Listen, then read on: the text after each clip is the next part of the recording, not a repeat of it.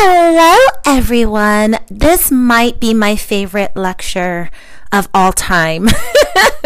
I'm not sure if that's true. I just really love talking about the elements of Ayurveda, the prana, the life force energy of the gunas, all of the taste, how to invigorate your yoga practice utilizing Ayurveda, as well as how to heal your mind and your body with the different principles of understanding your dosha, but also the dosha of the day, the dosha of the year, and the dosha of which phase you are in your life. So I hope you enjoy this lecture. If you have any feedback or you want to learn more about Ayurveda, please reach out. You can email namaste@iloveyogatherapy.org. Namaste. Enjoy. Invite us all to find ourselves in a comfortable position of choice. Whatever makes you feel best. Most importantly, if it feels good for you, I invite you to close your eyes and let's do some internal introspection.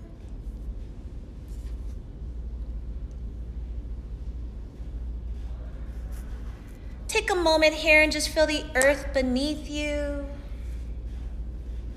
Feel the air around you. Feel the water flowing through you. Feel the fire inside you.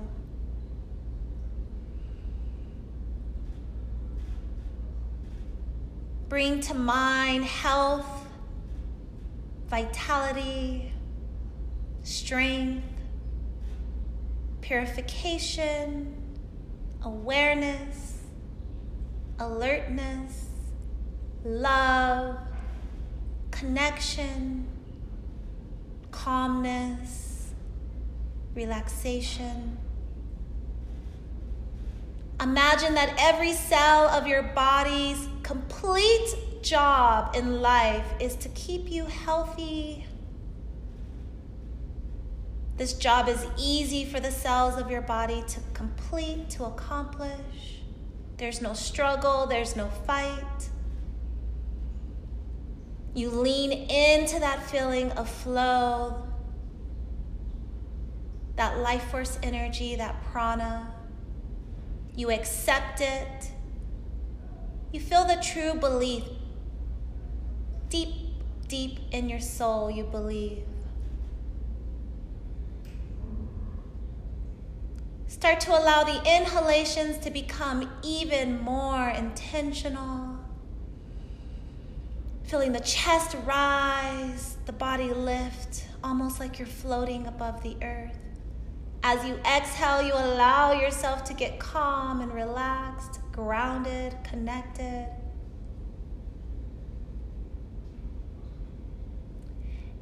And I'm going to guide you through a simple practice. I invite you to take your non-dominant hand into your dominant hand. So if you're right-handed, your left hand will come into that hand, or vice versa.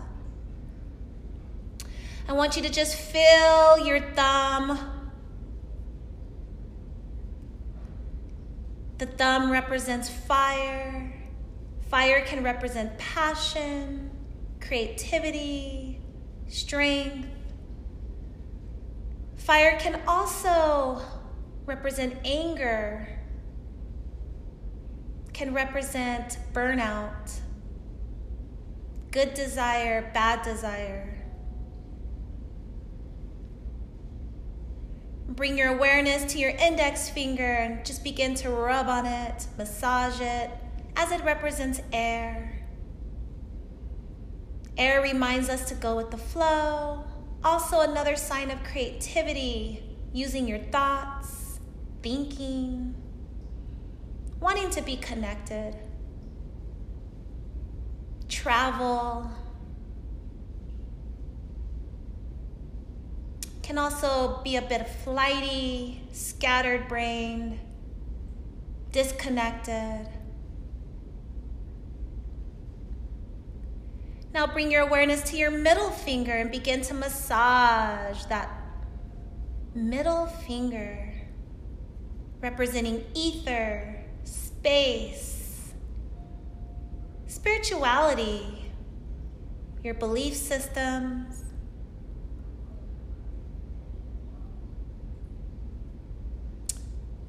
In a lot of ways, even representing thinking outside of the box,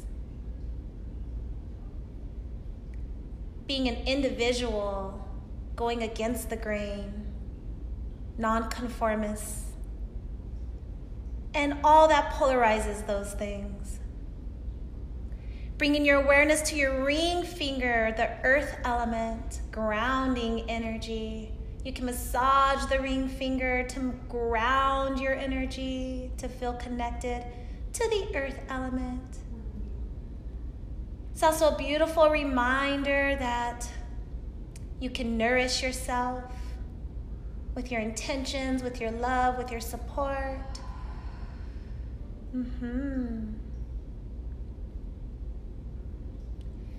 This is also where boredom can come in, feeling stagnant, stubborn, non-moving.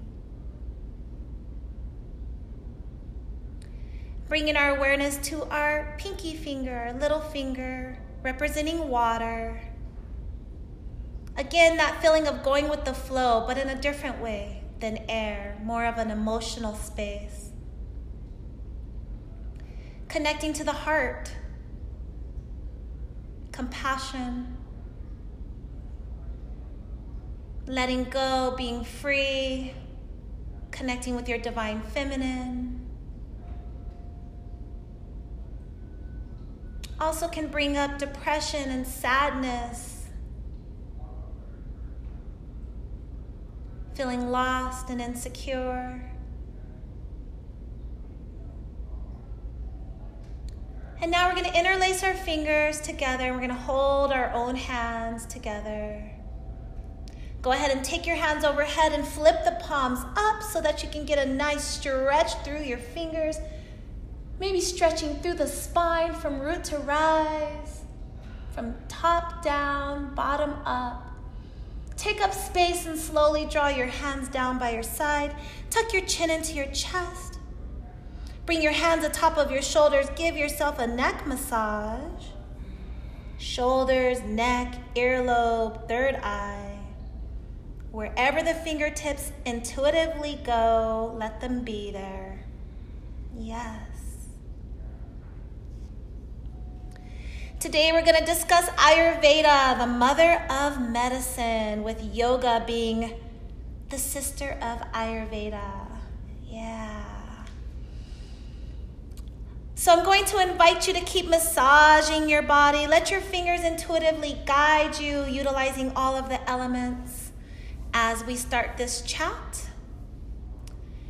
In Sanskrit, Ayur or Ayus means life. Veda, Vida, knowledge or science, right? The life of science, the life of knowledge, Ayurveda. It's really a proactive medicinal approach, right? It's a holistic approach. There's so much wisdom in it, originating through East Asia.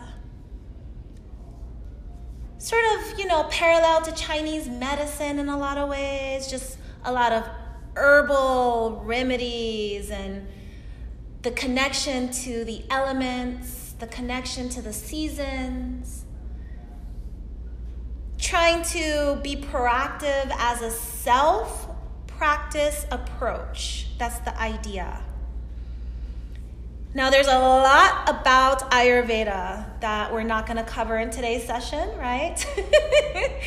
And that's okay, but we're going to talk about a few things that we can utilize on our healing journey.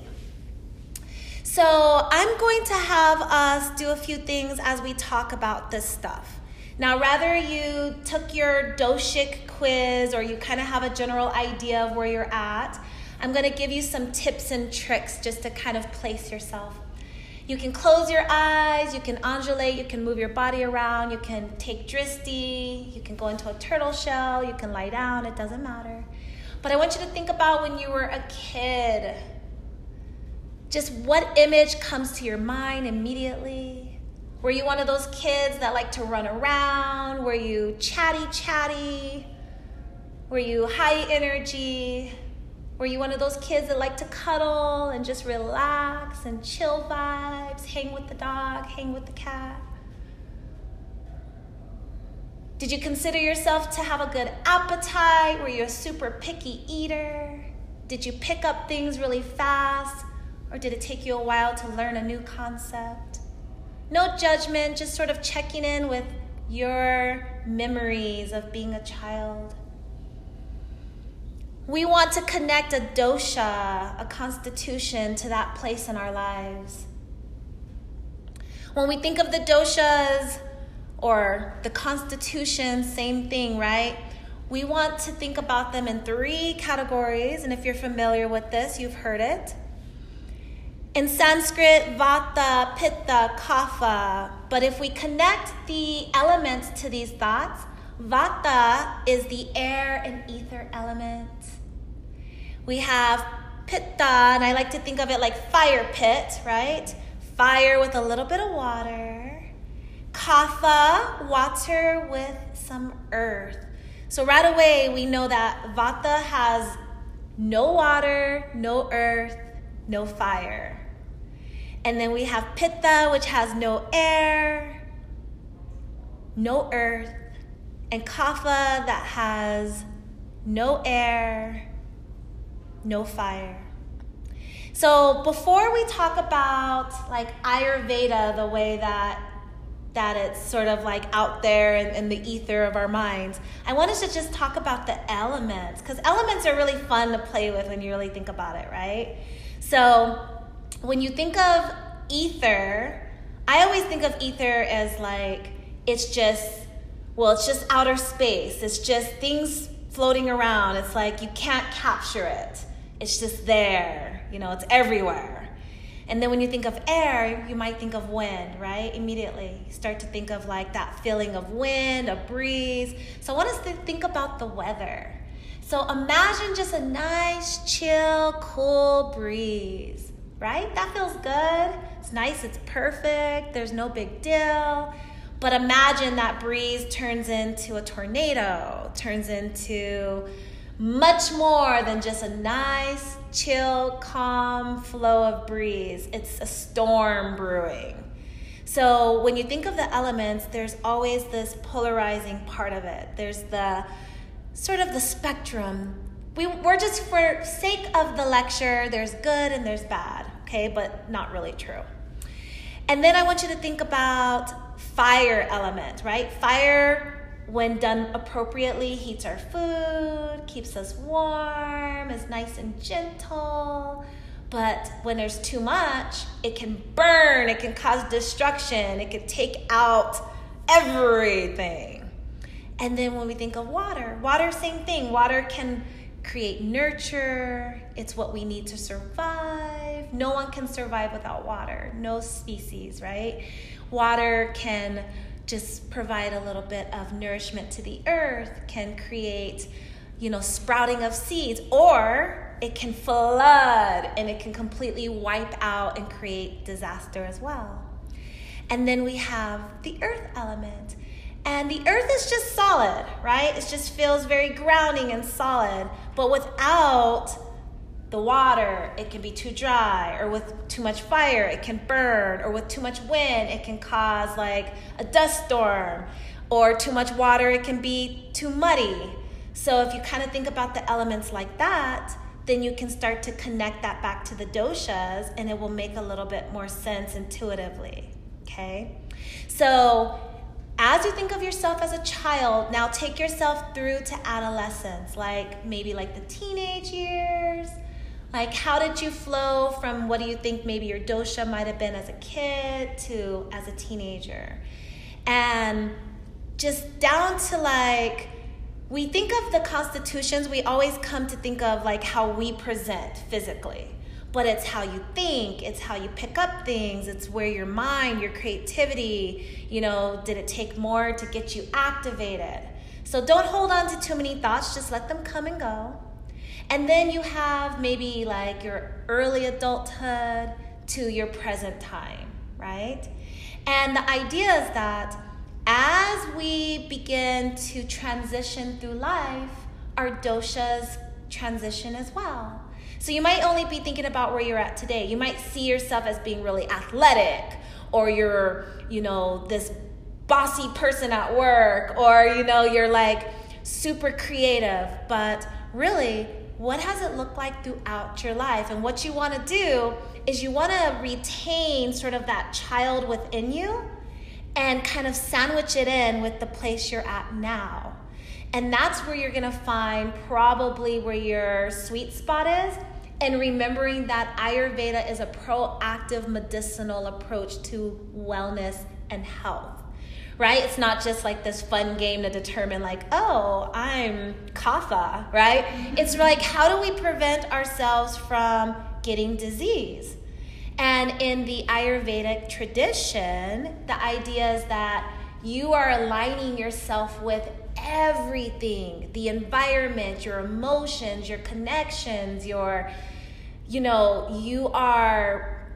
trying to create opposition in a way that makes sense. So we're kind of thinking about, I'm going to take us all into a yoga pose so we can identify the feeling of this thought. So let's come into Warrior 2.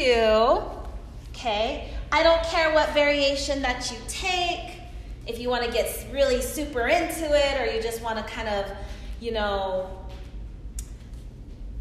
dial it out a little bit. But take a moment, do what you do to get into your warrior, whatever makes you feel best about it. Just make sure you line your body up, you feel really good. And then once you find your warrior, I want you to lean forward and feel like you're being pulled in one direction. And then you keep pulling, you keep pulling, you keep pulling, and I want you to hold it. I want you to feel the imbalance based on what you know Warrior 2 to be. You probably don't feel really good here. This doesn't feel right. This doesn't feel how it's supposed to feel. You can feel a lot of pressure in one side of your body, less pressure in the other side. Now press through the front foot and slowly take it back, nice and gentle, and keep going, keep going, keep going until you feel really out of sorts. And then hold it. And then see if you can slowly bring yourself to a balanced state. Reconnect with your body. Do what you need to do to get back balanced. Find your balanced state. Feel your body weight in both feet, right? Feel both feet pressing into the earth. Feel the edge of the back of your foot pressing into your mat. Feel your front toes. Feel everything. Spread your fingers or glue them together, whatever you like.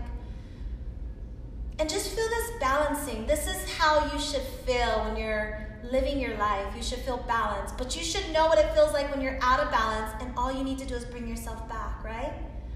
So let's go ahead and lengthen that front leg. Let's helicopter down. Go ahead and find a down dog and pedal it out for just a moment. We're going to take it on the other side. But we're going to take it gentle. Walk your toes to meet your hands. Slowly roll up. Take your time to arrive. Use your breath as you inhale up and exhale into a mountain pose variation. Yes, take your time. And when you're ready, set yourself up. You know what to do. Just find your warrior on the other side. Take your time. Make sure you feel the most balance that you can. You're not rushing. Everything is lining up. All the energies are connecting.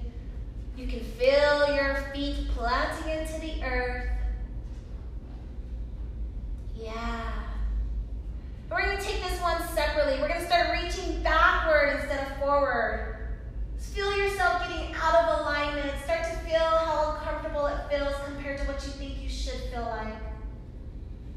You know the difference because you know what it feels like to be balanced in warrior. Now take it forward.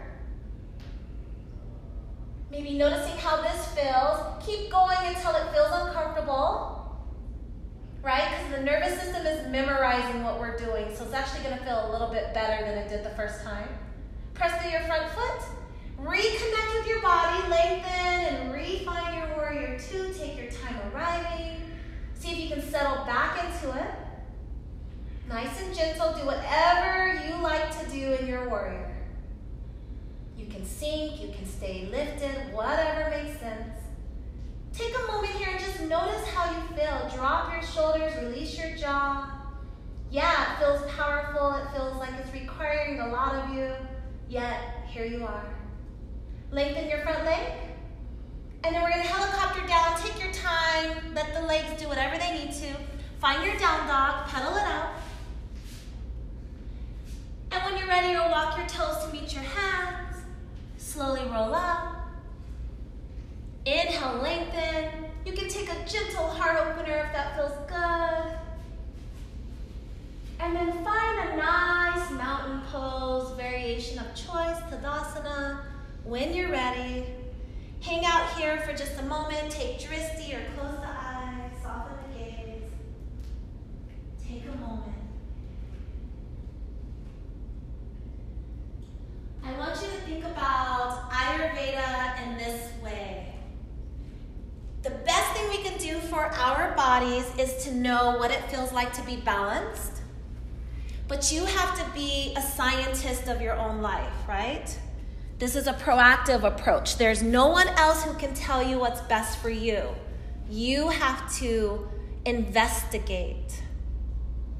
Once you know how you're supposed to feel, it's going to be really easy for you to feel what you're not supposed to be feeling and then try to figure your way back. So just like you're in Tadasana, mountain pose, you've chosen the variation of your choice. You're nice and strong. You feel grounded. You feel rooted. You feel connected. You know what this feeling feels like. Now go ahead and lean some weight into your left side. Kind of create an imbalance on one side of your body in mountain pose.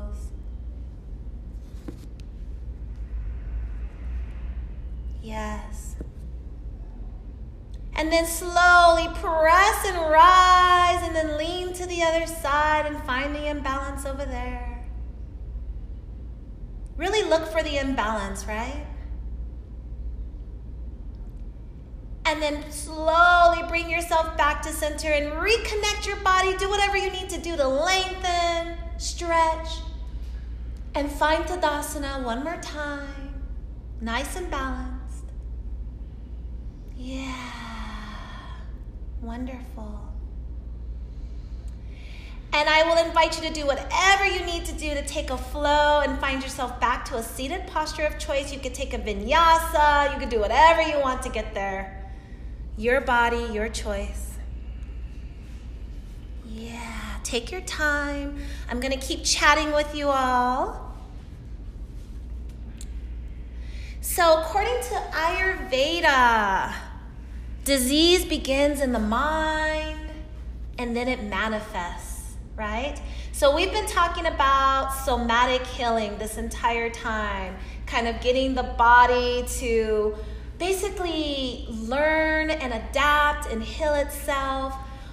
But that's just like one little piece of the pie. Now we're starting to create this nice big pie, and we want to know where all the slices are. We don't want any surprises unless it's like fun wedding surprises, right? But in all honesty, the idea is that we are so dialed in. It doesn't mean that we have everything perfect. We are so dialed in, though, that we understand when we don't have everything perfect. And surprisingly, the way that the wisdom of Ayurveda, or the Ayurvedic wisdom, suggests that it's the knowing that is a part of the healing. It's the unknowing that is actually the part that we don't have any connection to. So the idea is that the fact that we even understand that we're out of balance gives us the opportunity to make that change. And the fact that our brain can even conceptualize that is keeping us from manifesting further into the realms of disease. Now there's like these, when you get really deep into the study of Ayurveda, there's like these layers, right? And so the idea is sort of like, first you have awareness, and then there's the next layer, and then there's the next layer, and then there's, it keeps going, keeps building. And then if you are skipping through, then all of a sudden it's like poof, there's psychic disturbances, there's physical disease, there's all these things that are manifesting and they're not supporting our wellness. But the idea is that, okay, well, let's just slow it down. Let's try to recreate this lifestyle that we really want. And how do we do that so that we are, I guess, setting up, like rolling out the red carpet for our own body, mind, spirit connection, okay? I hope that all makes sense. It's a little esoteric, but. So, are you familiar with the gunas? Have you heard of the gunas? Okay, so the gunas is it's a word that basically translates to qualities or virtues. And in Ayurveda, there's like the gunas of lots of different things. But one of them we're going to talk about is the gunas of taste, okay? And there's 6 tastes. And the idea is, depending on your dosha, which we'll circle back around to. I don't like to focus wholeheartedly on doshas in Ayurveda because people really get focused on, like, I'm Vata and, I'm this. And it's like, maybe that's true. But if you look at it like, if you go through all the elements and you start to learn about the gunas of taste, and then you learn about the doshas of, like, the seasons and the day, then you're going to kind of see how you're building this cool pie hopefully by the end of our little chat today. All right. So I'm going to name a guna, and then I just want you to think of something literal that comes to mind. It's probably going to be a food, okay? All right. Think of something that tastes sweet. Whatever comes to mind. Think of something that tastes sour. Think of something that tastes salty, pungent, bitter, astringent. Did anyone have any tough times thinking of a food? Maybe like a vinegar? Does that help? Okay, so I'm going to rename them, and I want you to just shout out a food, okay? They're not going to be in order, by the way. Something sour. A lime? Give me some. Candy? Yeah, like sour candy. Sour candy. Oh, and is anyone getting that feeling in their cheeks right now? Okay. How about something pungent? Cheese, like blue cheese? Ooh, blue cheese, that's good. That's good. I was thinking like broccoli. Okay. I like that. That was hard for me to think of. Broccoli's good. I'm good with broccoli. I can smell the pungent smell of broccoli. How about bitter? Kale. Kale? Oh, that's a good one. Anything else coming to mind? Anything else bitter? Oh, okay, like a dark chocolate. I like it. Okay, how about sweet? Honey. Nice. Strawberries. And then how about salty? Wait, what did you say? Peanuts? Yeah, it wasn't what you thought you heard. Okay, I thought... Actually, what I thought I heard was wheat thins, and I was like... Oh, okay. I was like, that's very specific. And then other than vinegar, anybody else think of something astringent? That's a hard one, right? Maybe like anything pickled? No. That could also be bitter too, right? Also salty. I want you to think about it like this. Okay, cool. Okay, so now we have some thoughts in our mind. So no matter what your dosha is, if you can try to blend all of these tastes into your day, this is the idea, right? This is like the ideal situation for your gut health. Is like, how do I have something sweet? How do I have something sour, salty, pungent, bitter, and astringent, right? So let's just walk ourselves through this for fun, just so we can kind of put something in our subconscious.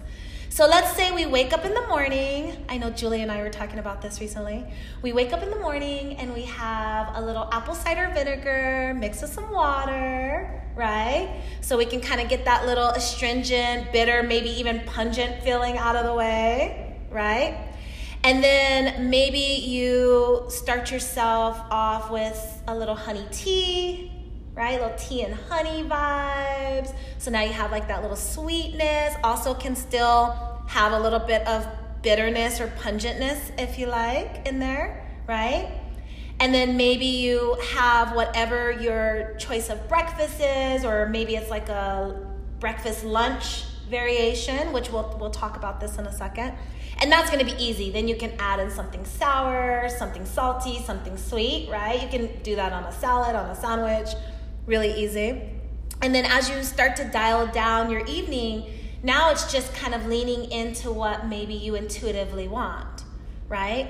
But now, since you fed your cells, the idea is that you fed your cells everything that like they're looking for, like all the elements. So there's no leaning over into one thing over the other, okay? Now I know we're talking about food and it's really simplistic the way that we're doing this, but I want you to think about this conversation like we are not seeing the roots beneath the earth's surface. Like everything we're talking about is actually deeper, deeper, deeper, because one of the things we know about yoga philosophy is it's well intentioned, right? It's not just this like, oh, okay, calories in, calories out, this I'm going to eat something sweet to make me feel happy, although there is something to be said about that, okay? So, all right, so I want us to think about this from a kid's perspective, okay? So when a kid is upset, what do? We offer them something sweet, right? Would you like, well, I mean, depends on how generous you're being, but let's just say we're babysitting someone else's unhappy child. Yeah. We're gonna give them something sweet, right? We're gonna nip this in the bud. So a good way to offer someone something celebratory, right, is a cake, a piece of pie, some ice cream. We celebrate by utilizing sweetness. So we do inherently understand that this is a mood changer, right? We also understand that overindulgence also can spike us. But just that sweet, just that little tiny bit is just enough, usually, right? Now, here's the challenge. The challenge is, how do we balance ourselves utilizing the gunas of taste? Well, the idea is that in Ayurveda, let me back it up. We've all heard of prana, life force energy. We think of prana, we think of breath, because we think of pranayama practice. But prana is life force energy of anything. So if you think about the life force energy of food or the life force energy of environment, then you can start to think about it from a vitality perspective, not just from breathing in, breathing out, although that's great, right?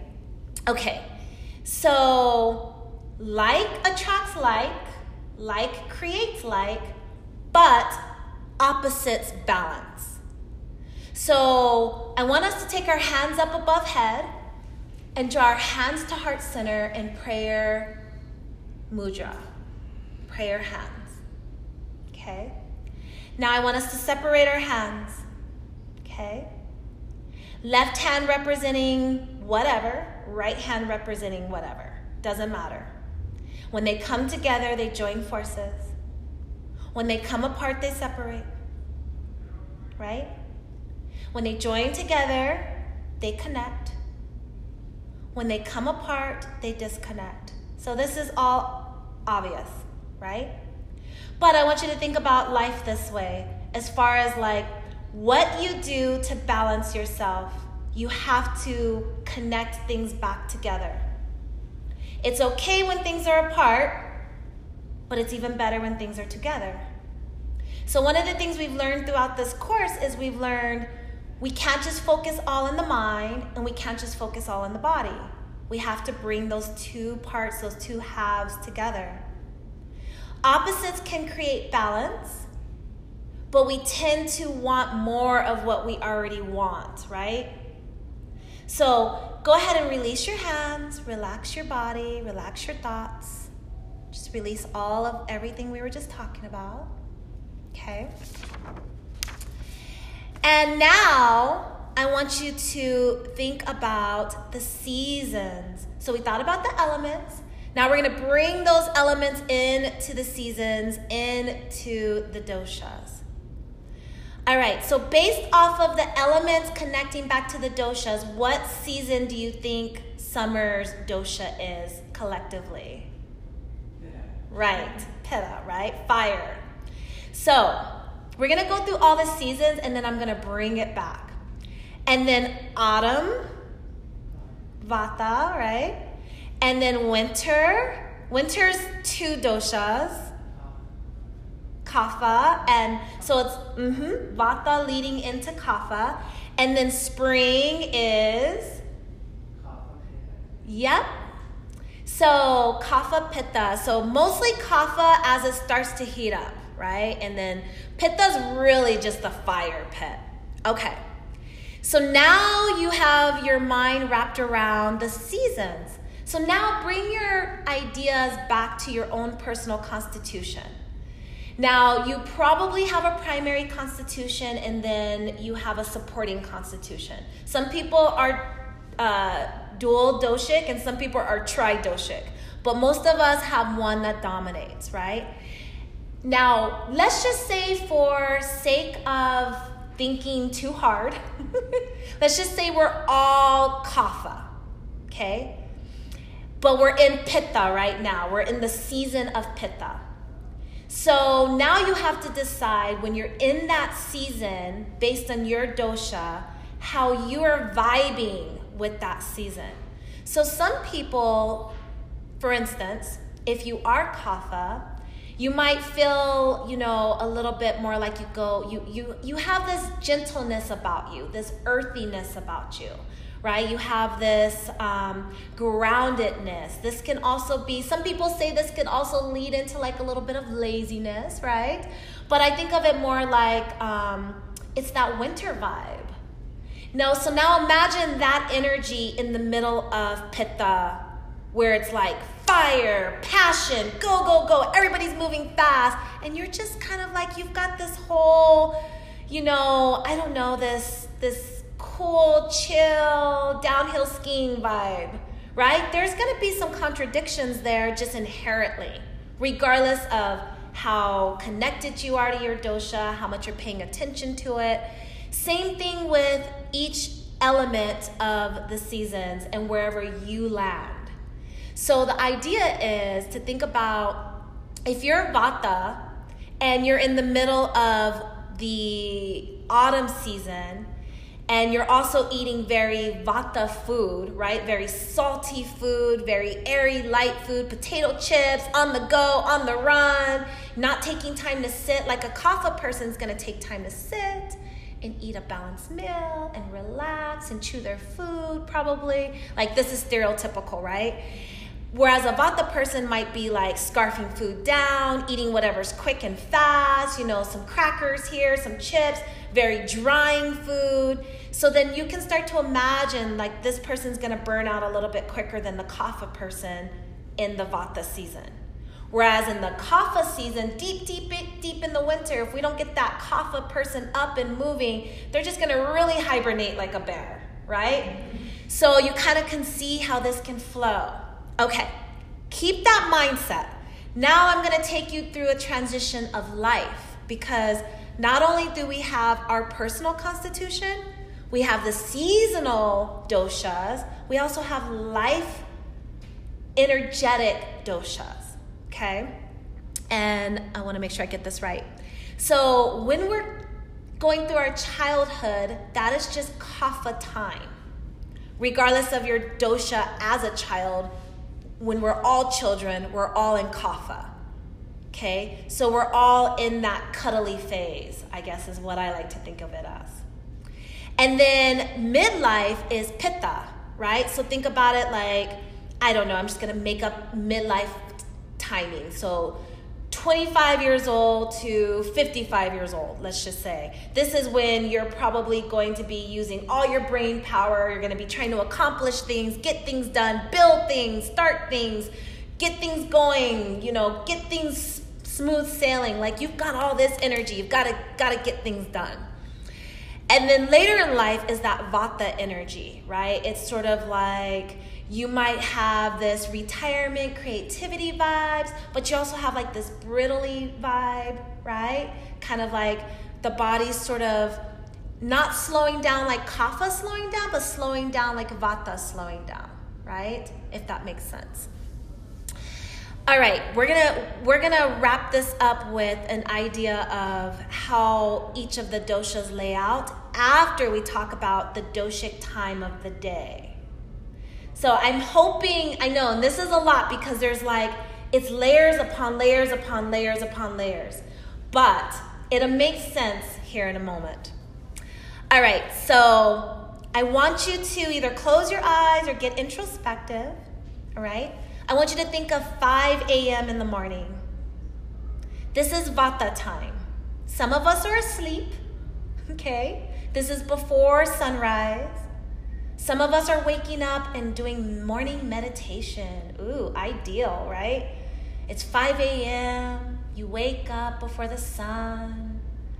You meditate, you breathe, you have some warm lemon water, some tea or whatever. You feel creative. You start to outline your novel.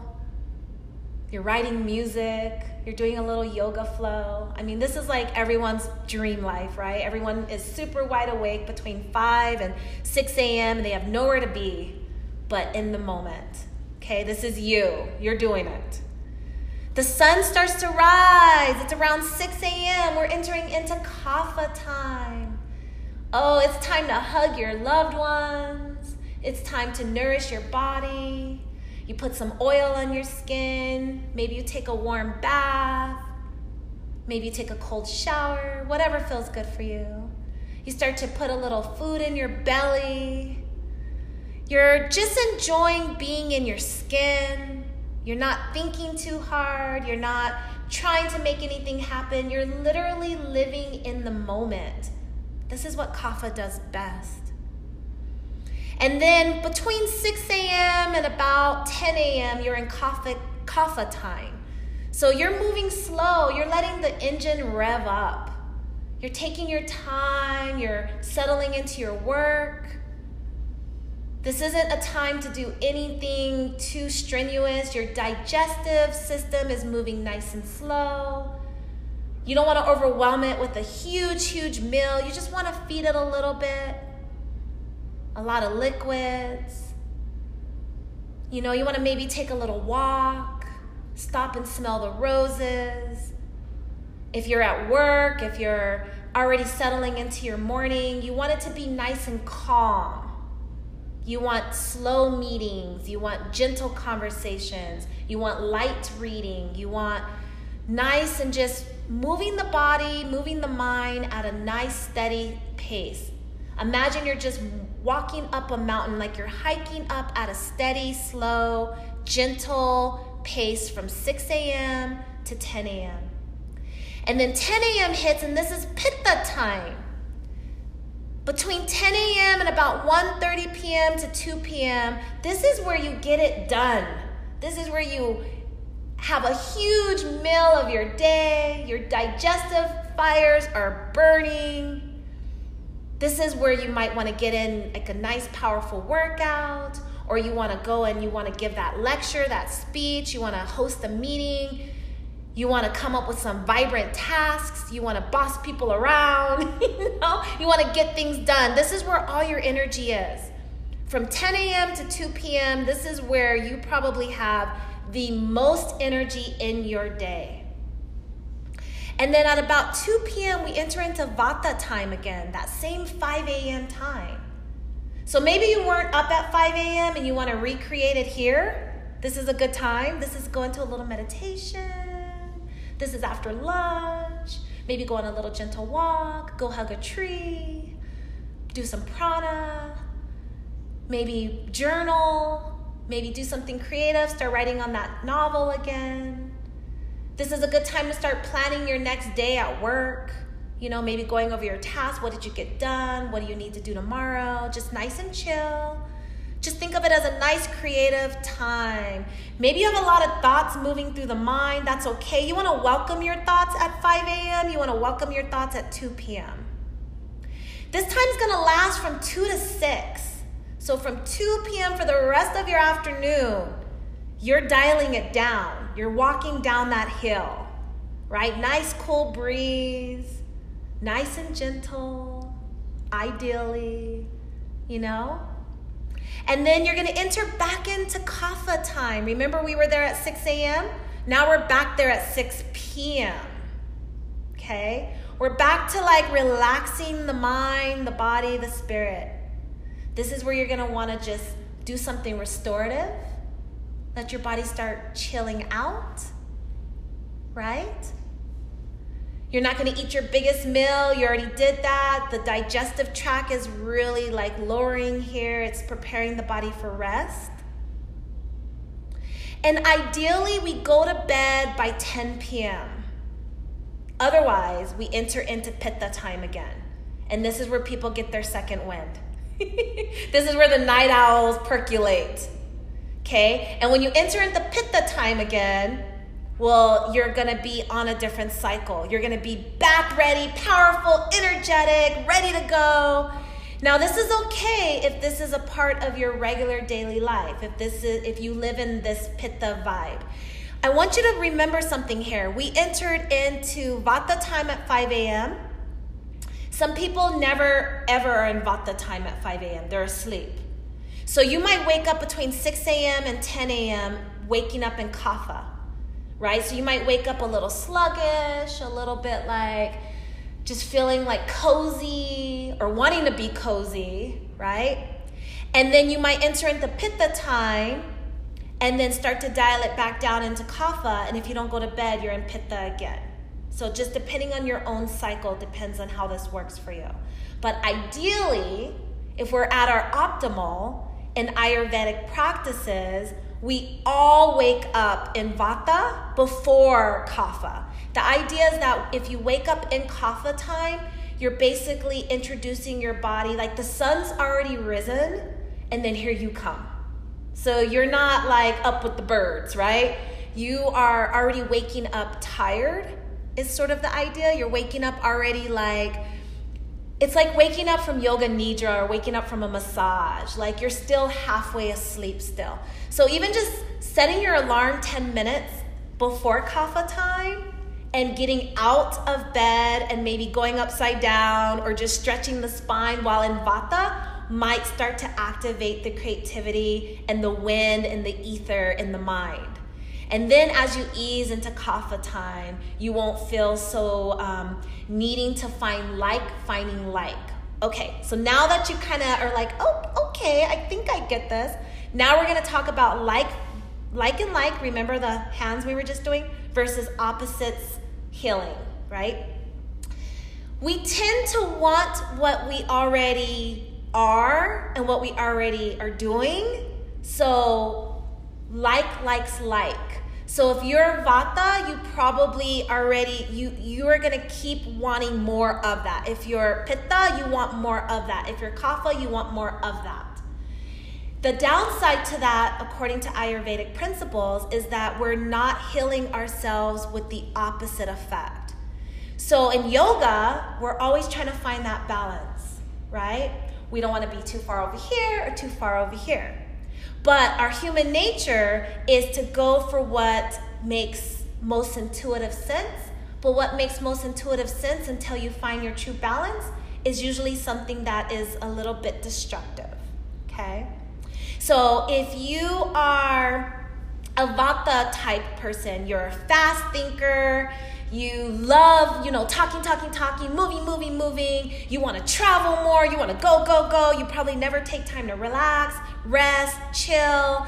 You probably are always eating on the go. well, you can see how that's going to eventually not be good for your body. If you're Pitta, you have this passion, you push through things, you go, you want to do more, you want to take on more, you want to say yes more, you want to boss around more yourself and other people, you want to kind of create this energy, right? You can see how that can eventually be too much.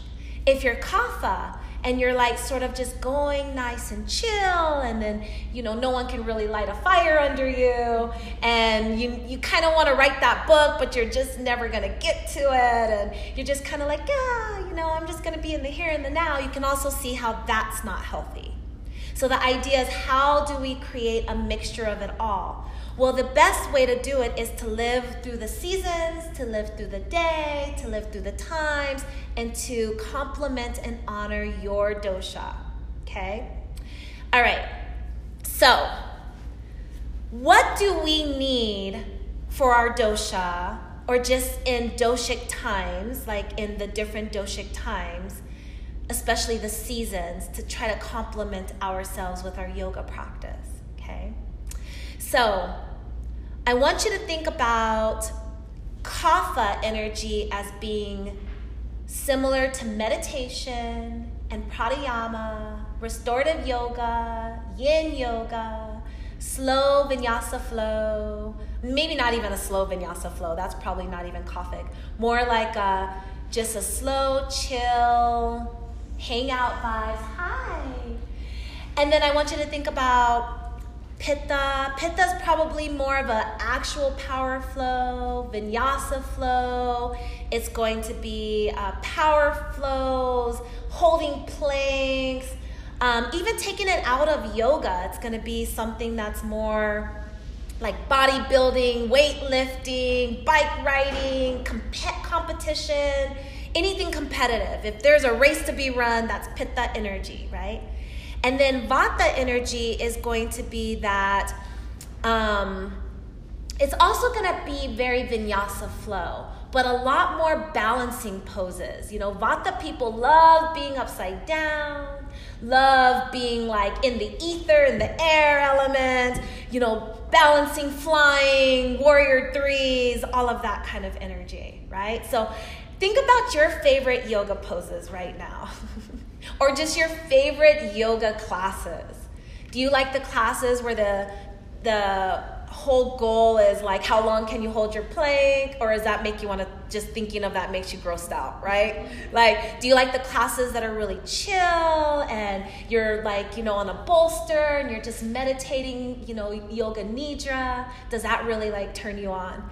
Think about the classes that you have to psych yourself up to get to, but you're happy you did it when you left, versus the classes that are easy to get to, but they're just more of like, it's just your vibe, right? So we tend to want to do the things that we're attracted to, okay? So I want you to think about this. You don't have to think about this from your perspective, just think about this from any perspective, okay? Especially as like if you teach yoga, or if you can just resonate with these ideas and thinking about working around children in particular, right? Because children have all this children have it all. You can see it with them easy, right? You can see like all because they just wear their energy on them. So it's really great. Us adults, we've learned to mask everything, right? We pretend we're happy all the time when we're not, all of the things. But children really like show themselves. So I want you to think about, you're coming into a yoga class setting, okay? It's outdoors. The weather is perfect, whatever that means for you. Maybe for some of you, there's a lake, there's a beach, there's mountain, maybe some of you like it cold. Whatever comes to mind is actually probably going to say a lot about your dosha, right? What you kind of lean into. But you're outdoors, so think about your outdoor scenario. And I want you to think about the idea of starting your practice in mountain pose. Just right away, you're in standing pose. How does that make you feel? Does it make you feel like you're going to have an energetic practice, a relaxing practice? What comes to mind? Now imagine that you start your practice with sun salutations. You do several rounds. It's this vigorous flow. What do you feel now? Are you feeling this excitement, these butterflies? Remember, you're outside, you're by whatever scenario, scene you love, and you're just going through these sun sals. Does that sound great to you? Does it sound a little bit exhausting? And then you start to bring yourself down to a nice, gentle place. Eventually, you make it to Shavasana. You're relaxing. And now what comes up in your mind? Does that sound like a perfect practice for you? Right? Okay, now release that thought. Let it go. Now imagine you're walking into the most lovely studio. There's water features. You can hear the water. There's a fountain. There's wonderful lighting. Everything, the environment feels nice and comforting. Everything's soft. Everyone's calm. Everyone's welcoming. It just feels so wonderful. You start the practice in Shavasana. You go through this lovely breathing exercise, this pranayama practice that lasts 10 to 15 minutes. How does that make you feel? Do you feel relaxed and calm and cool and collected? Do you feel bored or agitated or like you need to move around? Does it depend on what time of day it is? Now imagine just slowly moving through a gentle flow. Every pose is held for multiple breaths. You probably only get through 10 or 12 poses for the entire class. You end the way you started, maybe with a little visualization practice or yoga nidra. You feel so relaxed. How does that make you feel? Now bring your awareness back to the present moment. Now I'm obviously talking to a very special ecosystem of yogis who probably enjoyed both of them and wish they were doing both of them one after the other or something like that, right? But what we tend to find is that both of those practices are lovely, right? And technically we need both of those practices, but which one do you normally do? Now, if you're lucky, you might have a little bit of both weaved into one class, right? Maybe the class has a vinyasa element, but also has a relaxing element. But for most of us, we tend to push ourselves toward the thing that we really, really like, not the thing we really, really need. So I think the homework and the challenge is, how do we invite more of what we need and less of what we like to our lives more often, okay? So we're gonna do some asana, but this isn't gonna be a flow. This is gonna be going through poses one by one, and hopefully you don't feel out of sorts and out of balance after we do this, because it's not gonna be really, this isn't like a really sequenced thing, but I want you to feel what poses go with each dosha. And even if you are still like, I love my vinyasa flow, I love my ashtanga, or I love my arm balances, I don't care, I'm taking headstand every chance they give me, I'm doing it.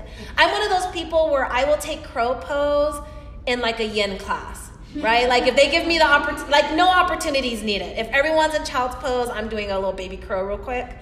So I know that that's like something, I like to take flight. I like to be in the air and the ether.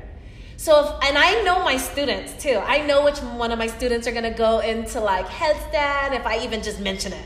They're like upside down, right? So like you can start to kind of notice yourself, but I want you to invite in, even if it's just one little pose or one little moment, to contradict what you naturally gravitate to, right? I know when I teach yoga, I try really hard to convince my students to hang out in the pose I know they don't want to be in. I'm like, just give it 4 breaths and then do your thing, right? So see if you can start to challenge yourself even. Like if you're itching to do the next thing, just say, okay, I'm not going to do it. Or vice versa. The moment is calling for you to do something like a chaturanga or vinyasa flow, and you're like, ugh. I'm doing knees, chest, chin. I'm skipping. I'm going straight to down dog. Maybe just do that one chaturanga that class, right? Kind of getting out of that kapha zone. Before we move into the poses, also remember what time of day you like to practice your yoga. If you practice your yoga during kapha time, which is 6 to 10 a.m., if you practice during pitta time, 10 to 2, if you practice during 2 to 6, which is vata, or kapha again, like where do you normally practice? Are you an evening, morning? That might have something to do if your dosha, your practice, the time of year you're in. Like we're in pitta time in the summer right now. It's really hot. If you're also practicing between 10 and 2, you're practicing at pitta time. And then if you're also pitta dosha dominant, right? So if you're over there doing you like to do Orange Theory and stuff, right? So if you're like in the middle of the day doing like a competitive, like heart rate's pumping in the summer, can you imagine? And then you go and you eat some green chili? Like you might actually take your constitution out of alignment, and you might bring on like exhaustion or bring on irritability or not be that fun to be around. So how can you just check yourself? Even if you did all that, how can you cool yourself down? How can you invite some kapha, some vata into your life, right? So it's just a matter, how do you bring in all those 6 tastes? It's not trying to not be yourself, but rather going, whoa, I've been myself all day. How can I like add in something else? Okay, so let's bring ourselves to all 4. Let's do tabletop. And I'm just gonna walk you through it. Okay, so I want you from tabletop, take your time. You can arrive however you best like to arrive. Arrive to a standing posture of choice. And we're just going to start with vata. What do vata doshas need? What do you need if you are a vata dosha or if you are in vata time? Vata time is 5 a.m. to 6 a.m. or 2 p.m. to 6 p.m. It's also during the autumn time going into winter, or it's your dosha. This is the air element. Vatas need calmness. So I want you to bring your energy to calmness, whatever that means for you. Just bring yourself to a calm place. I want you to bring yourself to a meditative state of mind, which could be hard for a vata dosha, vata timing, vata time of year.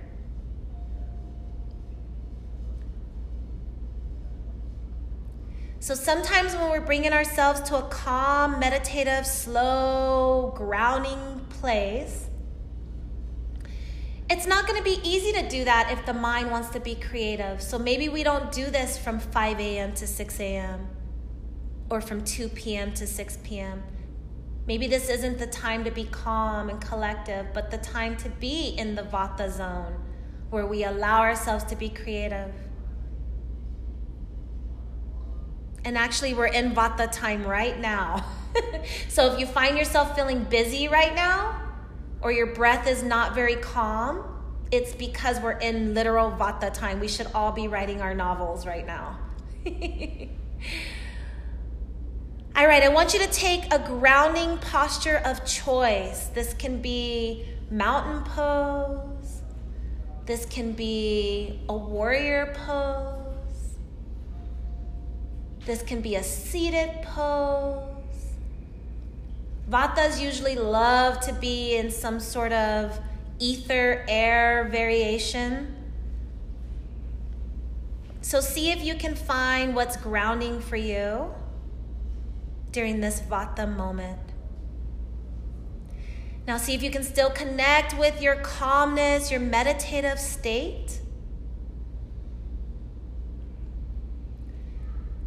I'm going to ask you to figure out how to flow into a down dog from here, head below heart. We're going to draw some blood to the mind. No matter where you're at, figure out how to make your flow into down dog. Remember, if you want to activate what vata needs, right? This is more kapha energy, which is what vata needs. you're going to calm your movements. Slowly walk your toes to meet your hands. Nice and calm and gentle. No rush. Take your time. Fold forward, bend your knees. Don't try to touch your toes. If you are trying to balance Vata energy, if you want to bring out more creativity in the mind, try to not be competitive in the body, even with yourself. Slowly rise, take your time. Let the head come up last. Let the blood restore back to the body and reground your energy. Maybe it's Tadasana, maybe it's some other pose. If you took a warrior pose on one side, feel free to take it on the other side here.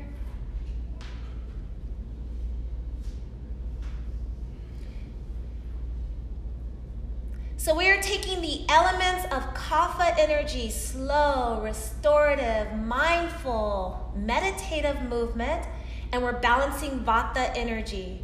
So if your dosha's Vata, take more of this energy to calm yourself, and then you can go into your normal, natural, like attracts like. Or if you're in Vata timing and you want to activate that creativity, you're going to borrow from the Kapha energy. All right, we're going to move into what does Pitta need. Pitta is that powerful, fiery energy. Pitta time is from 10 to 2, right? And again from 10 p.m. to 2 a.m.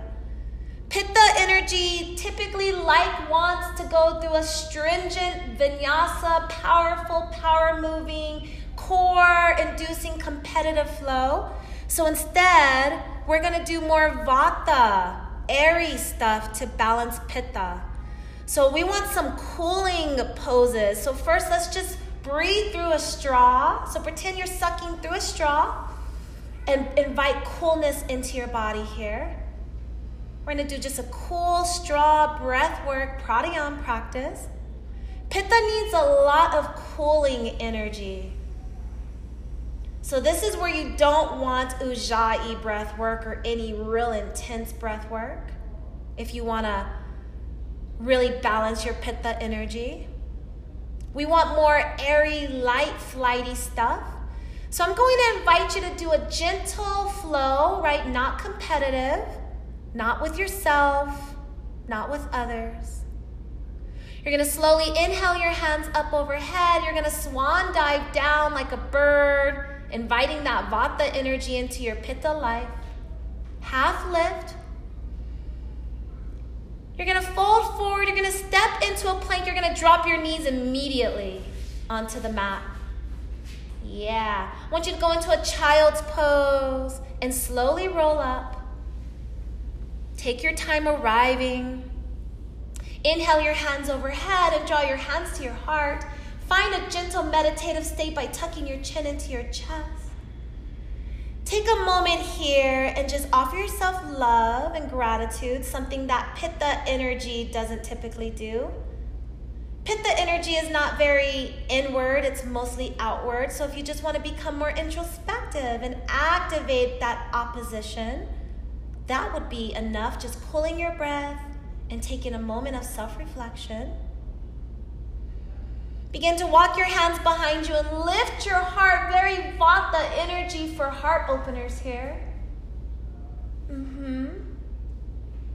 It's hard to be competitive with self when the heart is illuminating.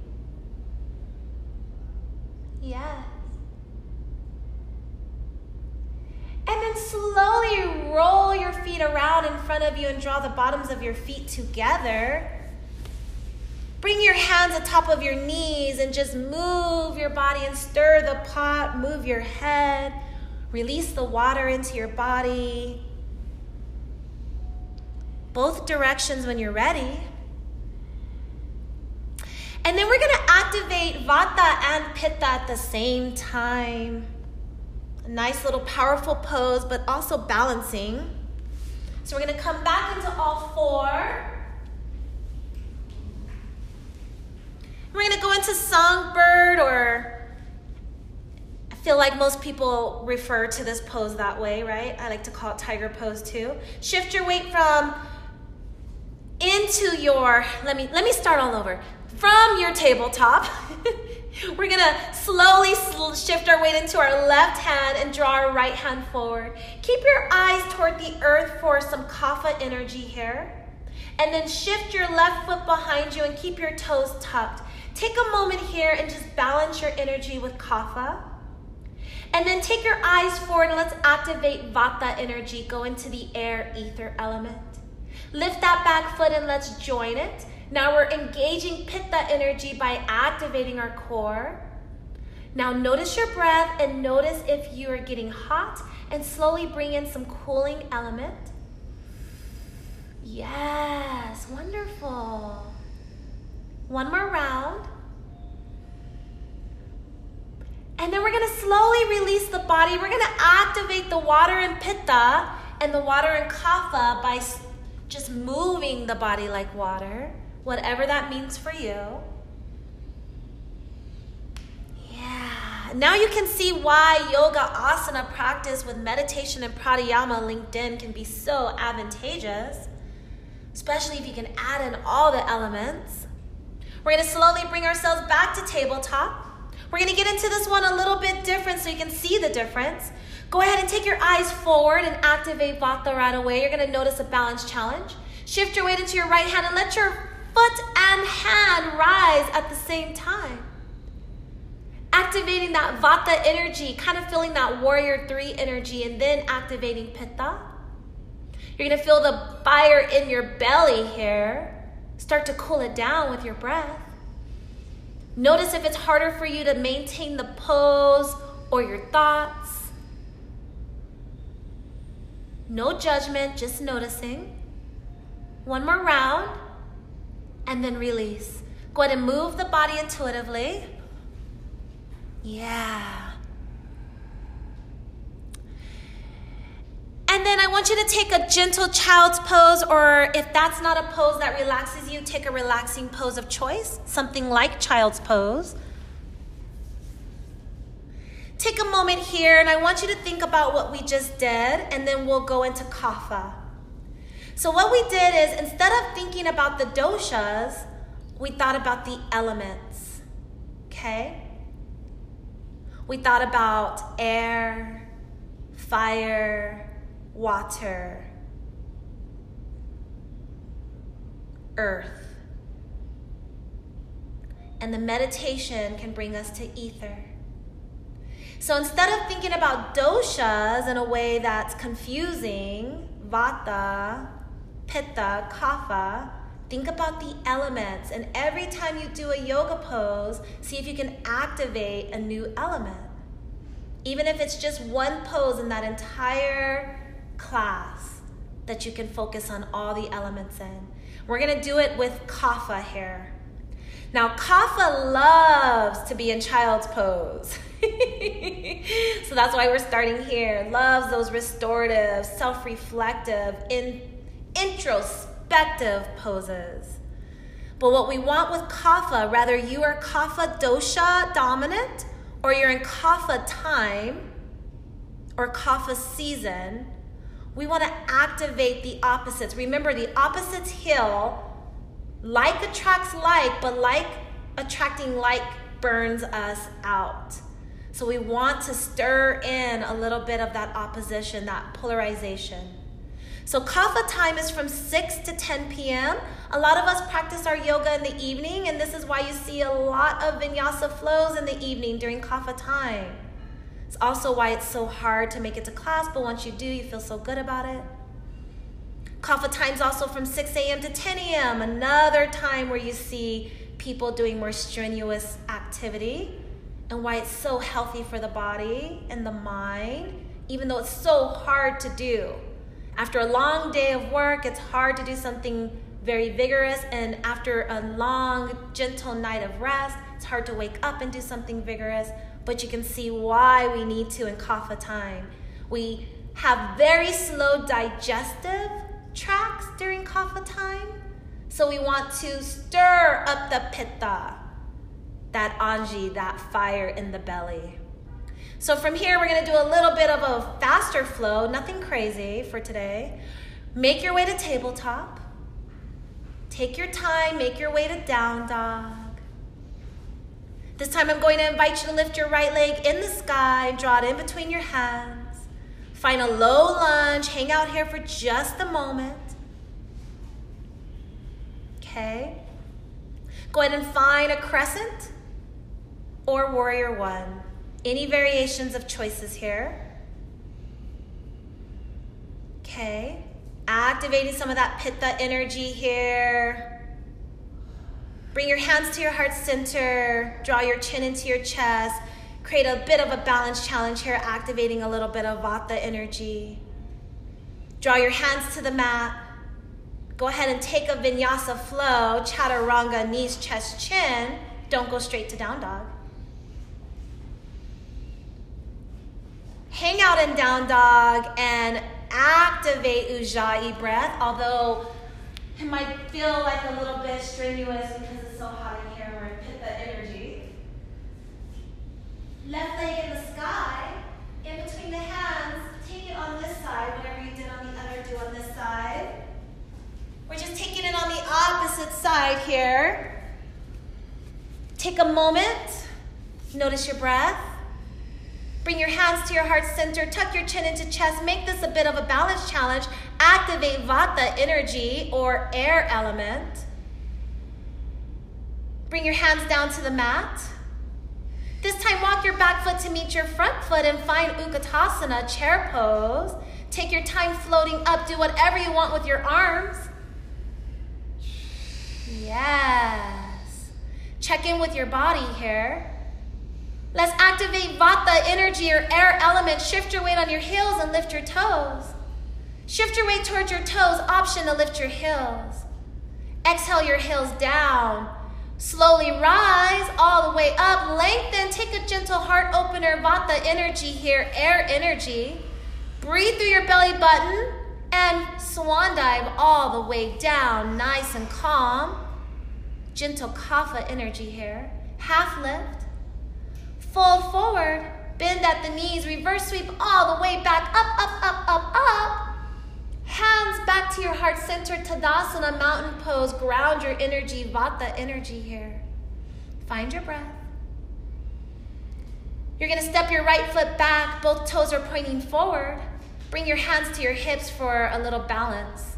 Go ahead and bring that earth energy in. We're gonna shift off of the back toes. Let me make sure I'm guiding us correctly. Shift off of the back toes so that you're into your front foot and then slowly lift the back toes off of the mat. Just a little gentle warrior 3 here. Bring your hands forward and then you can take any variation. You can lean into this deeper, activating both vata and pitta energy, or you can stay a little bit floating toward the sky with mostly vata energy here.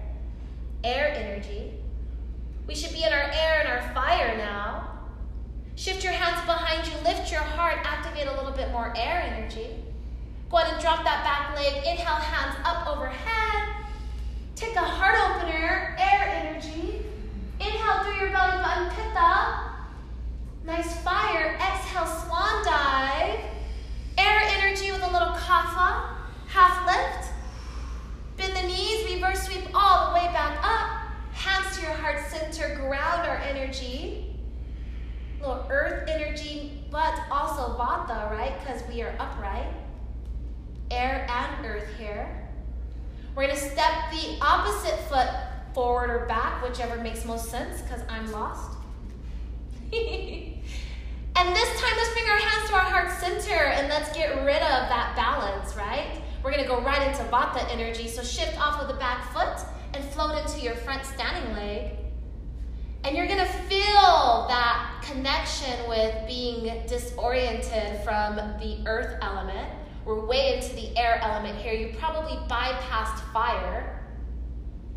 You're gonna feel the fire coming as you find your stability, and you're gonna feel the earth element coming back as you find your stability. Yes, yes. Go ahead and let the legs come back together. Bend at the knees, take Utkatasana, chair pose, release your hands from each other, draw them down by your side, behind your back, and interlace them, lift your heart. And And now we have what could be earth energy, air energy, a little bit of fire. Yeah? Fold forward, let's add some water energy into the body here. Let the blood rush to the head, release the hands. Come into all four and find a child's pose. Take a moment here.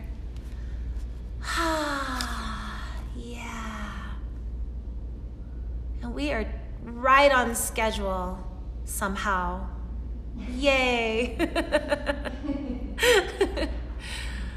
Okay, as you're in child's pose or some sort of resting pose of choice, right? If this doesn't feel good for you, you don't have to do it.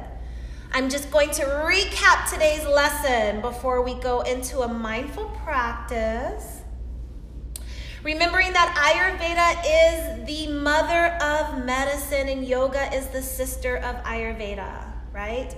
Ayurveda is a proactive approach. It's a self-evaluation that you have to continuously be mindful of, okay?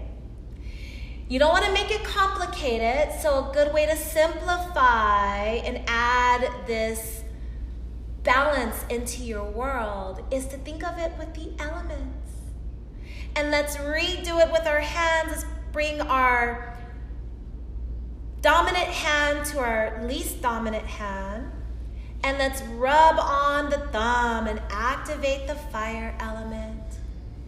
Remembering that fire represents heat, represents competition, passion, connection. Could even represent love, but also anger, contentment. You can also feel burnout. Whether your dosha is pitta or not, we all experience pitta in our world throughout the time of the day, seasons of the year. Sometimes when our bodies are just hot from temperature, we're in pitta energy. We need to cool ourselves down, drink something cooling, cool the skin.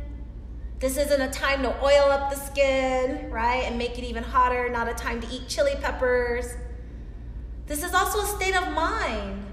Noticing if you're fiery at the mouth, good or bad. If you need the energy, if you need that connection, if you need the fire, you can invite it to your life as well. You can activate your core and activate pitta energy. You can activate certain pranayama practices and activate pitta energy. If you're feeling a little sluggish, you can activate pitta energy. Bring your awareness to your index finger and let's activate the air element. Remembering that this is where your thoughts live, creativity, vata energy. It's also where wind and breeze or tornadoes, too much flightiness, too much on the go, not enough calm and relaxation. We want to balance that energy by just taking it down a notch, slowing down. Comfort food, hugs, warmness, liquids, fluid, moving the body like water, adding that element, earth, water elements to your life, even just taking mountain pose. Bring your awareness to your middle finger. This is ether, space. I like to think of this as like your spirituality, your belief systems, your connection to thinking outside of the box, how connected you are to your own systems, how dogmatic you might be. We want to balance that energy as well. Bringing your awareness to your ring finger, activating the earth element. Remembering that the earth can dry out if there's not enough water, so we don't want to just be completely grounded all the time. We want to get up into flight. Right? We want to activate creativity. We want to activate that fire energy. We don't want just the earth, but we don't want too much of anything else either. We want balance. How do you balance out your earth energy? You bring in water, bring in fire, bring in air. And then bring your awareness to your pinky, your little finger, water element. Water is just going with the flow, you know? Maybe we're too emotional, not emotional enough sometimes, just depending on where we're at on the spectrum. Kind of checking in with yourself, grounding your energy. Maybe adding some creativity, some passion, some thoughts. Maybe if you're always in your open heart space, taking time to think more about situations and thinking about solutions. Just looking for the polar opposite. If you find yourself being really emotional one day, maybe take time to read a book. Get into your other part of self. Go ahead and interlace your hands and flip your palms up to the sky and stretch those fingers. Release your hands by your side. Interlace them behind you. Tuck your chin into chest and stretch out your neck.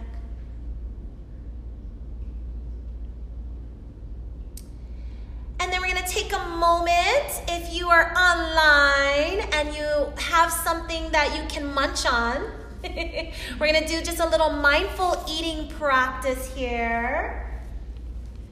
So we have perfect amount.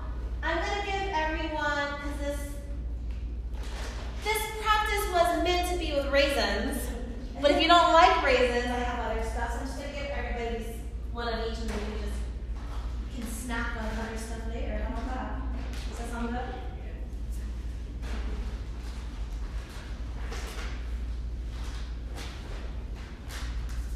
It's simple.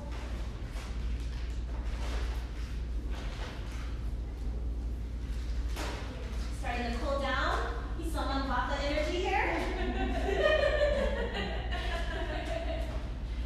You can always tell chili willies.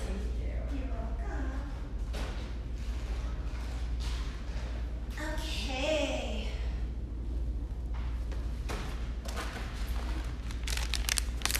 All right, so I'm gonna bring my laptop close by you so that you can be heard.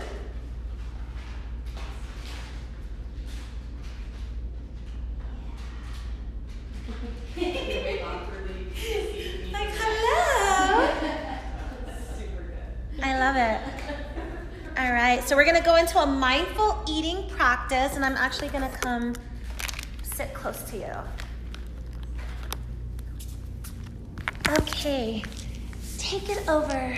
Okay, so before we get started with really eating our raisins or our nuts, whatever you choose to eat today, I just want to have us one more time. I know we're really grounded, but just come into the present moment. So you can close your eyes if that feels good. One more time for today. And just take a couple of breaths. Recenter after our excitement of getting our food passed out to us. And feel the air in the room, hear the sounds around you. Feel the way the ground below you supports you, the way your breath feels. Just really tuning into all of the sensations that you're experiencing.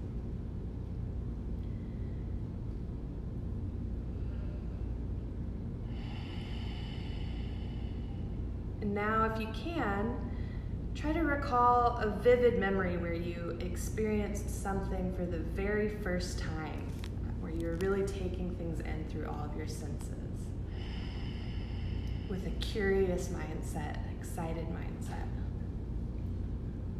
Maybe this was your first time in a yoga class, maybe a visit to a new place, perhaps a time you tried a new food. Whatever you're calling forward, just consider it. Think about how you were fully in that moment, recalling sights, sounds, smells, tastes, the way you felt in your body. In that moment, all of the details and the sensations the novelty or newness that you can remember.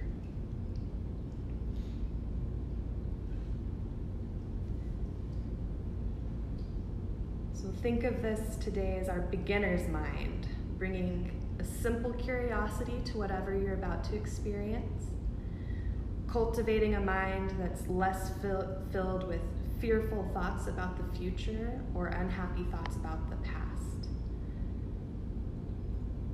And keep this feeling of conscious awareness in your beginner's mind as we move into our raisin or nut meditation, whichever you prefer today. You can gently open your eyes and start to get your food out.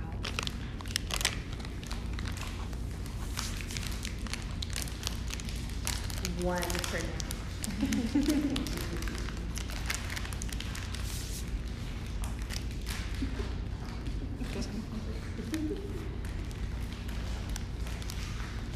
Everybody's opened. So whenever you're ready, you're going to pick up your raisin or your nut, and you're just going to look closely at the object in your hand. Taking your time, notice its shape, its color, its texture, how the light reflects off its wrinkled surface, or where it's absorbed, or if it's smooth and the light just illuminates that.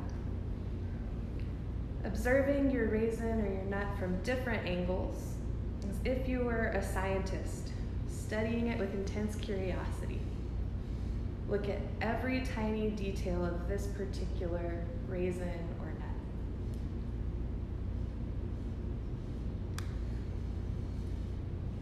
Now picking it up, move it gently between your fingers.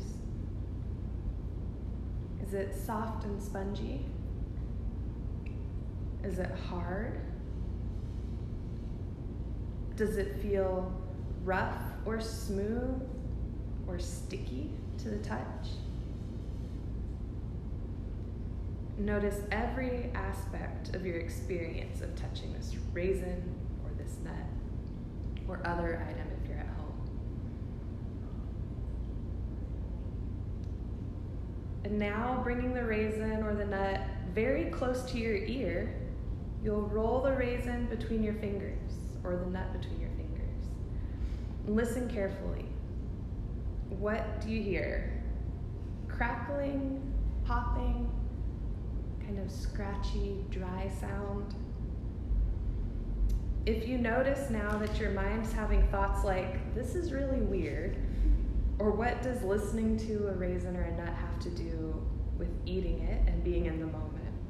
Just notice those thoughts and let them go, gently shifting your attention back to noticing the sound that your raisin or your nut is making.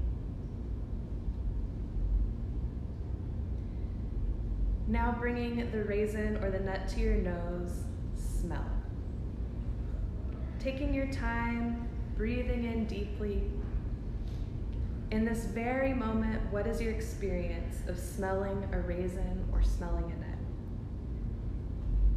Notice if you can smell the odor from the raisin or the nut more clearly through one nostril than the other. If you become aware of thoughts, once again, just notice them and let them go, bringing your attention back to smelling the raisin or the nut right here, right now, in this very moment.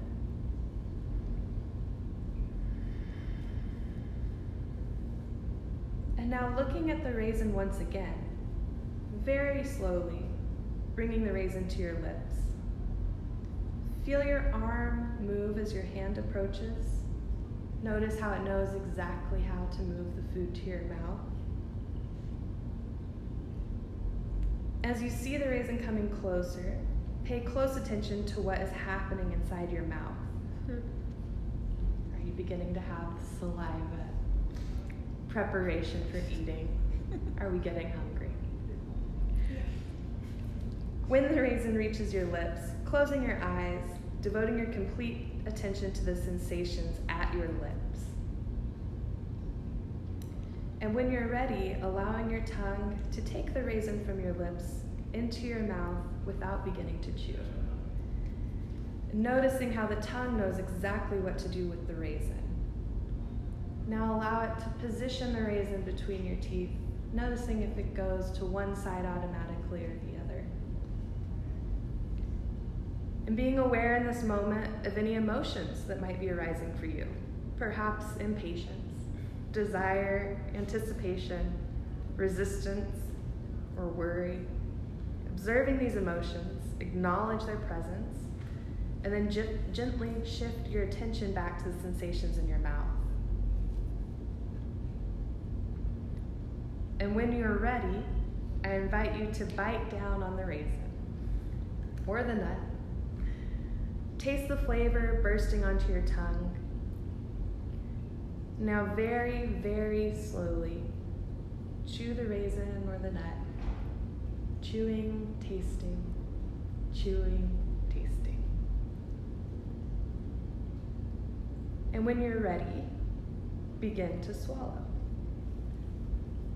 Can you feel the raisin or the nut moving down your throat? Can you be aware of how many times you have to swallow to eat one raisin or one nut? And now noticing how the tongue moves into the crevices of the teeth, seeking out all the tiny pieces left over of the food. And noticing how the taste in your mouth is different now than before you bit into the raisin. Being fully aware of this process of eating a raisin or eating a nut.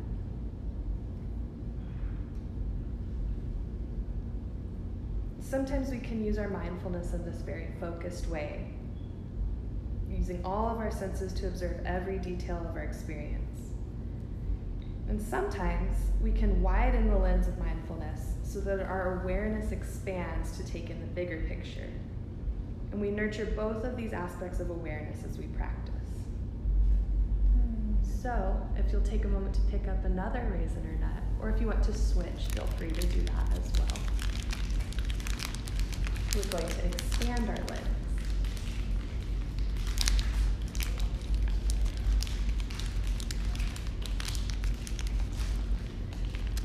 So picking up another raisin or a nut, or switching to whichever one you didn't do before, you bring your beginner's mind back to this experience. After all, it's a completely new raisin or nut.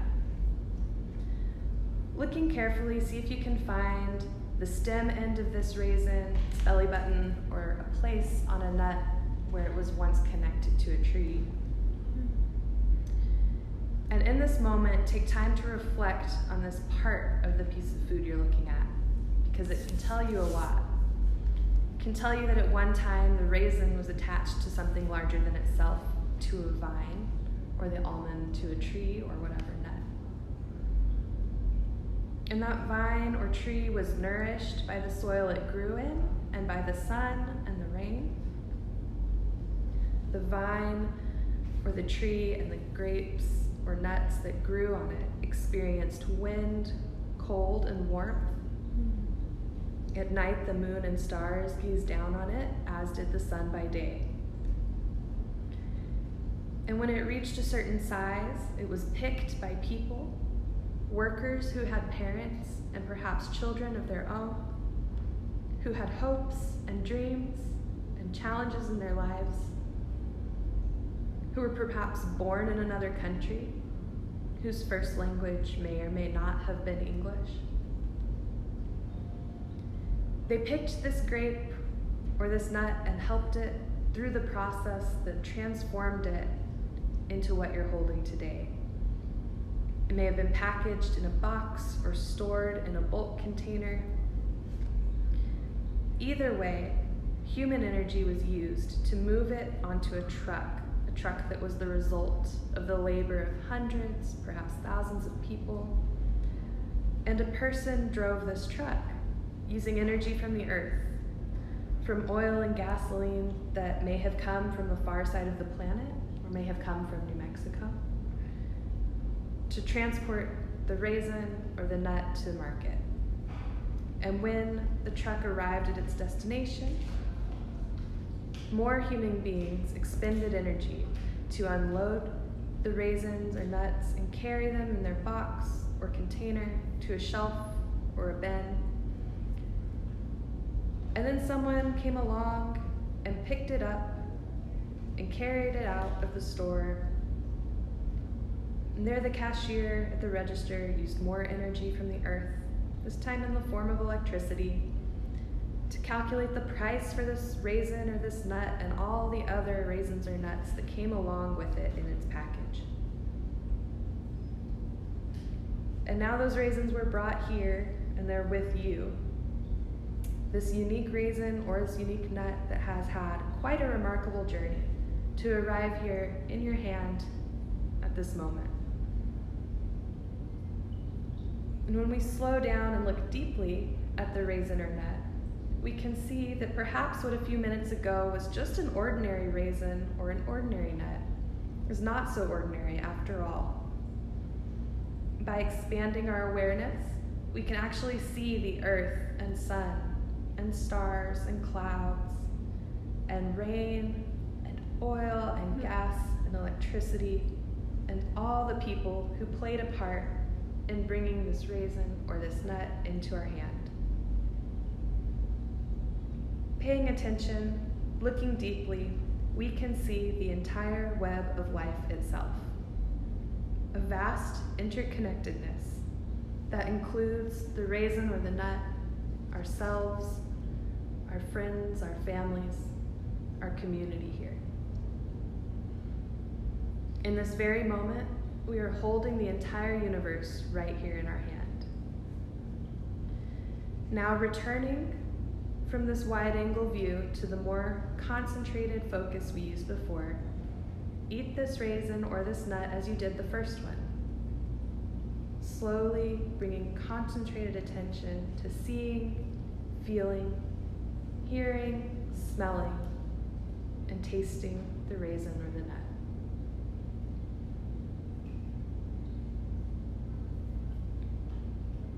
If thoughts or emotions arise, just notice them, let them go. Return to the sensations of eating the raisin or the nut. Perhaps you're experiencing a deeper understanding of and appreciation for the existence of the raisin or the nut, including all the many causes and conditions that led to its being right here, right now.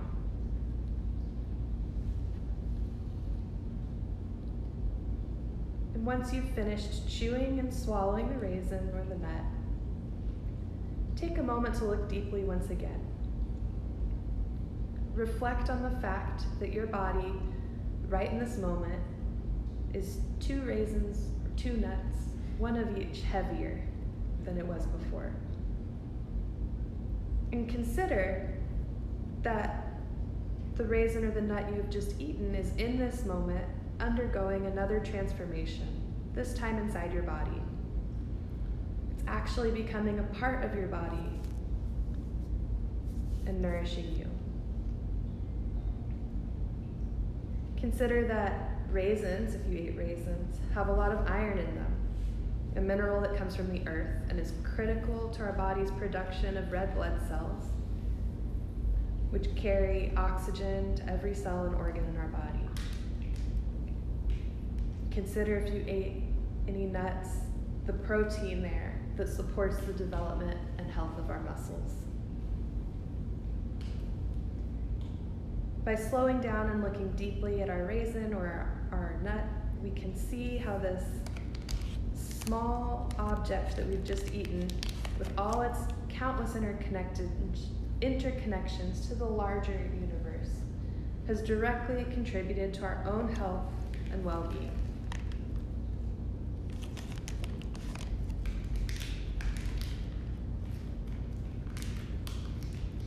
Take a moment now to close out from our mindful eating. Just send gratitude to the raisins or the nuts that you ate and all of the elements that brought it to you today.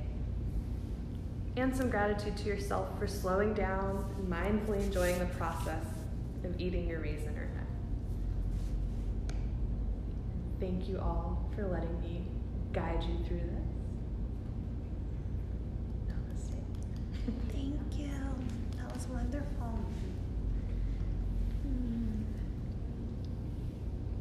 I loved that. I've been so excited about it since I read it. So thanks for letting me do it with a group of Thank you. people. It's really cool. Did anyone have any thoughts that came up? It just brings such a big picture to a little bitty thing. You know, all the involvement of other people and the growth and just everything. It's huge. I love it. For me, I felt like listening was interesting because I was like, whoa, I could hear something. And then my smell all of a sudden was like really there. And then the taste was so good, I almost felt like I was full. If my brain would have believed it. It was really neat. I never thought about a reason the way I just did, by the way. like raisin usually just kind of sweet, whatever. Yeah. But I was like, oh, it's sweet. Oh, wait, it's like sour and pungent now. That's pungent. Like, Right. I swallowed it, I was like, I've never looked at a raisin that way before. I know I didn't have raisins, but I had a cranberry in here that kind of had the same effect. And I thought the same thing. I was like, ooh, 3 of the tastes are right here, right now. And I couldn't think of pungent for whatever reason. And in the beginning, I was like, oh, raisins are actually pungent. Like in my head. I love that. Suddenly thinking that did something that was interesting. That was great. That's That really cool. I yeah. love how your tongue moves so effortlessly too. That That really really caught me. I was like, look at you go, tongue. You know that. Yeah, when you said that, Instantly your tongue was like, I'm gonna get all the little pieces. I noticed some of the faces like kind of grin as you realized you were already doing it. Or like just the watering of Yeah. the. Yeah. I love the beginning, starting off with thinking about a time or an experience before. Yeah, because I was like, I had a few that were kept coming and like competing in my mind, but I was like, I should do this every day that I can. Just, you know?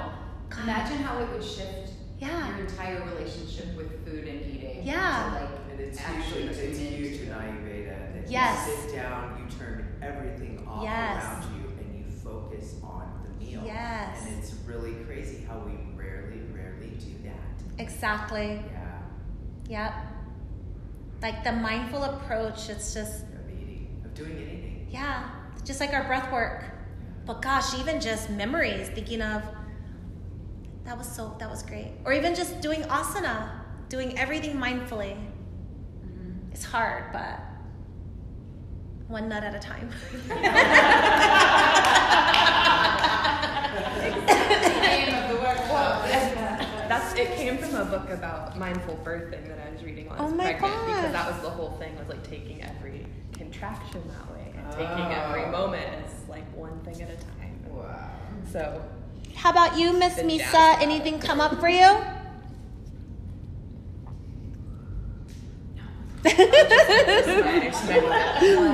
Okay, lovelies, we are going to end today's session sending lots of love.